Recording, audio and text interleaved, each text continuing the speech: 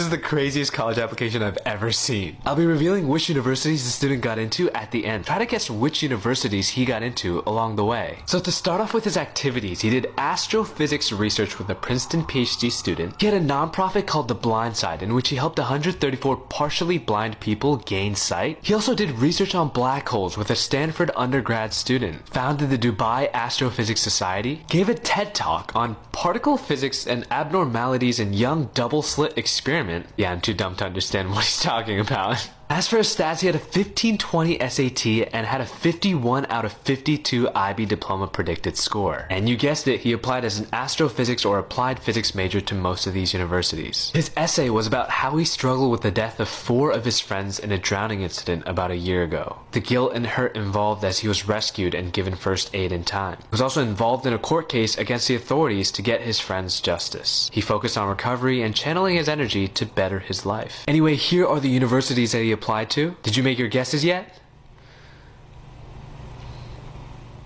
He got into Harvard, Caltech, Stanford, and Emory. Follow for more insane college application stories. Shortcast Club.